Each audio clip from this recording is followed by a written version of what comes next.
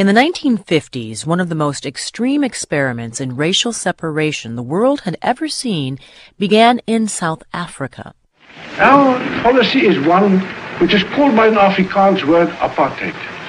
It could much better be described as a policy of good neighborliness. Apartheid was a creation of South Africa's National Party. It went far beyond mere segregation. Each race would be confined to its own area, with whites controlling the vast majority of the country and blacks relegated to their demarcated homelands. It was against this landscape that young Nelson Mandela and his comrades began their push to break the white domination of the country. As independent producers Joe Richmond and Sue Johnson explore in the second part of our series, Mandela, an Audio History.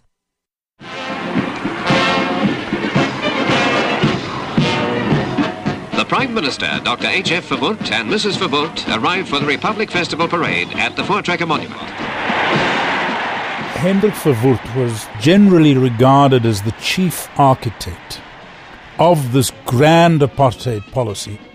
It was his idea in the late 50s to separate the country into a white nation and a series of independent states for the various black tribes. My friends, this republic is part of the white man's domain in the world. When Dr. Verwoerd took over, there's no doubt there was a change. And he was an extremely impressive speaker, I must tell you. In fact, you used to listen to him speaking for 3 hours without a note, adding one thing after the other, and you sat there nodding your head like a zombie until it suddenly occurred to you it's all based on a false premise. The need to do justice to all does not only mean being just to the black man of Africa, but also to be just to the white man of Africa. They are the people who brought civilization here. He had convinced himself and a large number of well-meaning Afrikaners that there was nothing repressive about the system. It was simply separation. They had their areas and the whites had their areas. This is our only way of survival, we maintain. The army, the police, the vote. And we keep it that way.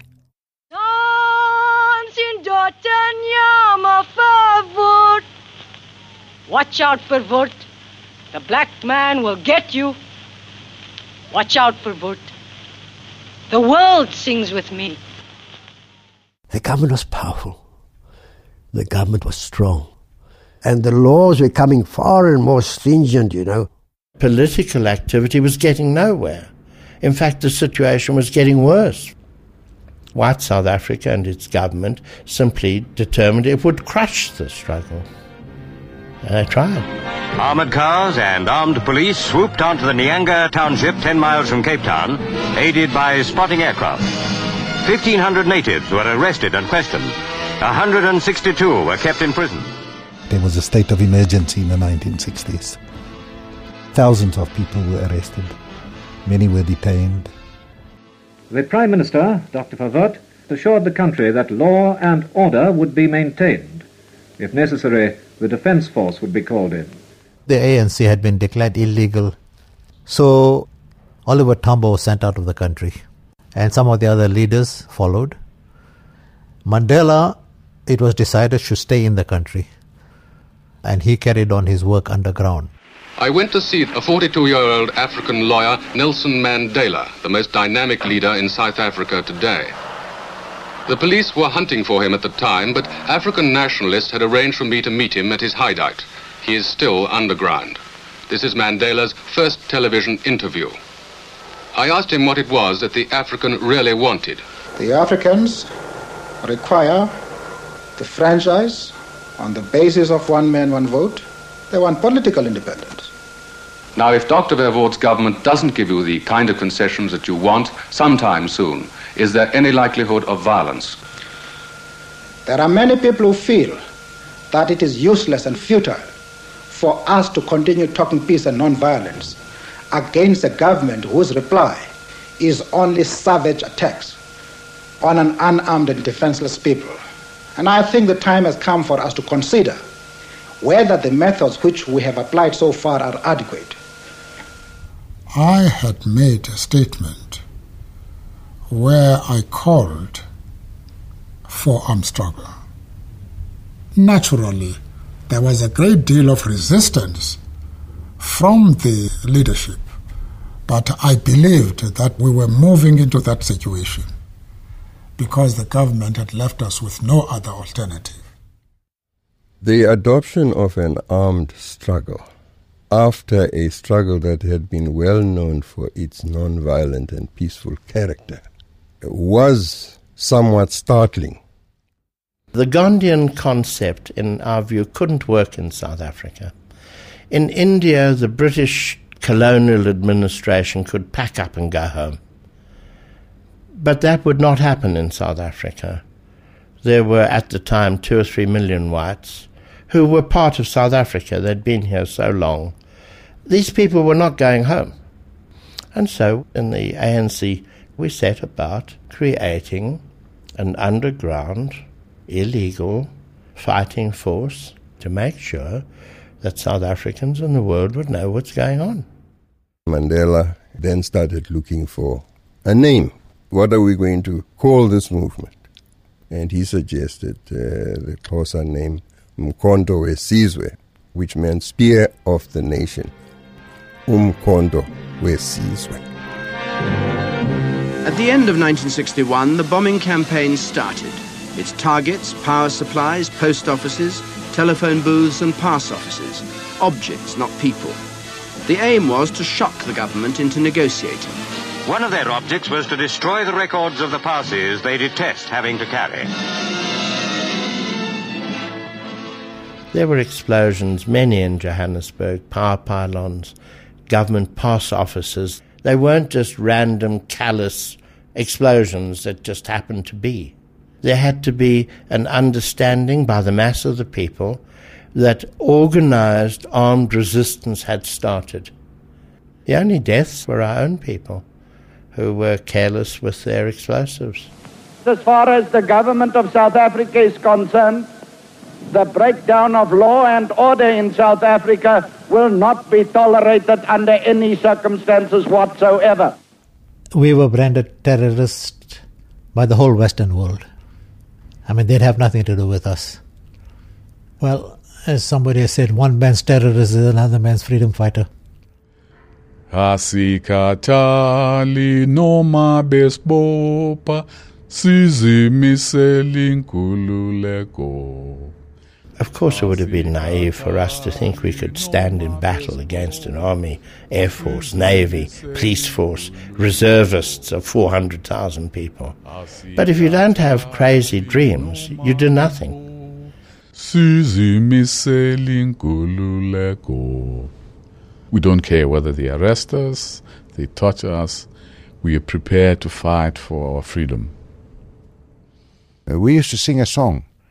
1 stick, 2 sticks, 6 sticks of dynamite will take the country the Castro way. Now, remember, Castro's campaign was a very short campaign. Within a space of 2 years, they had overrun Cuba. So here we were, the comrades were all singing this song, as if to say in 6 months' time we'd be free. 6 months' time we were languishing in prison.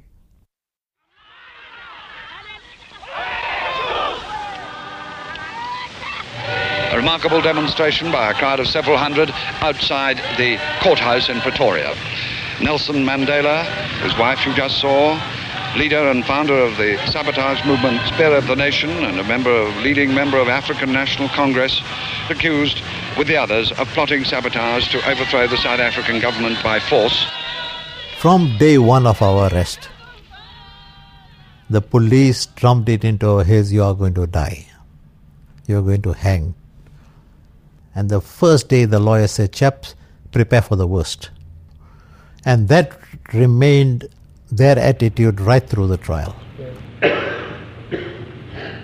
Firstly, the state alleges the planned purpose thereof was to bring about chaos, disorder and turmoil in the battle to be waged against the white man in this country.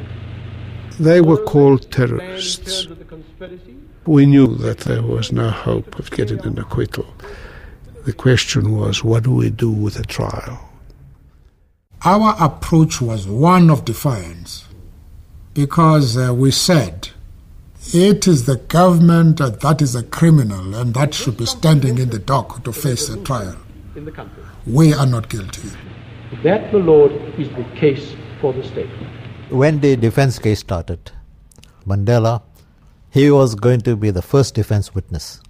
And the prosecution, Dr. Utah, had prepared extensively to cross-examine Mandela and break him down. And they all got a shock when our lawyers announced that Mandela will not give evidence, but he'll make a statement from the dock. The courtroom was absolutely packed. He stood up and he proceeded to deliver the speech. During my lifetime, I have dedicated my life to this struggle of the African people. And I have... It was a 4-hour speech. But that last bit where he said, these are the ideas for which I'm prepared to die. Just that last bit. I knew what he was going to say because we'd all seen the speech. Everybody had made comments about it. And I knew he was going to say, in effect, hang me if you dare to, Mr. Judge. But only when he said it. I have cherished the idea of a democratic and free society in which all persons will live together in harmony and with equal opportunities. It is an idea for which I hope to live for. But my Lord, if it needs be, it is an ideal for which I am prepared to die. It was terribly moving. Nobody said anything. Even the judge didn't know what to say. I knew it was a moment of history. He emerged then as a great leader. As you Lord. Very well, the court will adjourn. I remember we adjourned for lunch and a friendly African warder asked me the question, Mandela, what do you think is going to happen to you in this case? I said to him, they are going to hang us. Now, I was really expecting some word of encouragement from him. And I thought he was going to say, man, you see, that can never happen. But he became serious. And then he said, I think you're right, they're going to hang you.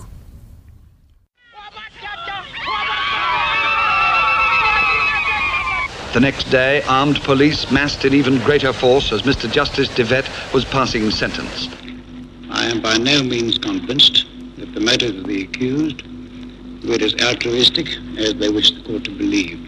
When they said, stand up for your sentence, we thought, well, here it comes. The sentence in the case of all the accused will be one of life imprisonment. As you Lord. Very well, the court will adjourn. And we laughed. We turned to each other and laughed because we expected to be hanged.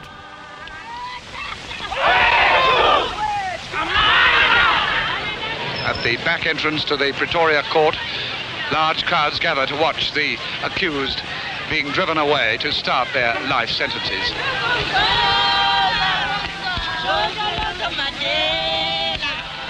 Nelson Mandela did become the symbol of the struggle for liberation in South Africa. People could identify with Nelson Mandela. Nelson Mandela the lawyer, Nelson Mandela the hero, Nelson Mandela the handsome man.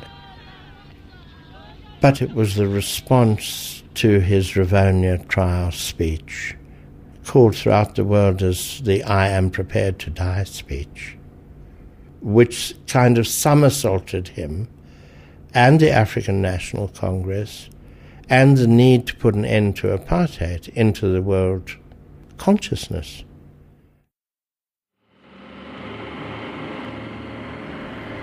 As we're being flown to Robben Island, one tried to accept the reality that we may in fact spend years in prison. But we believed very strongly that we would not die in jail. We would return.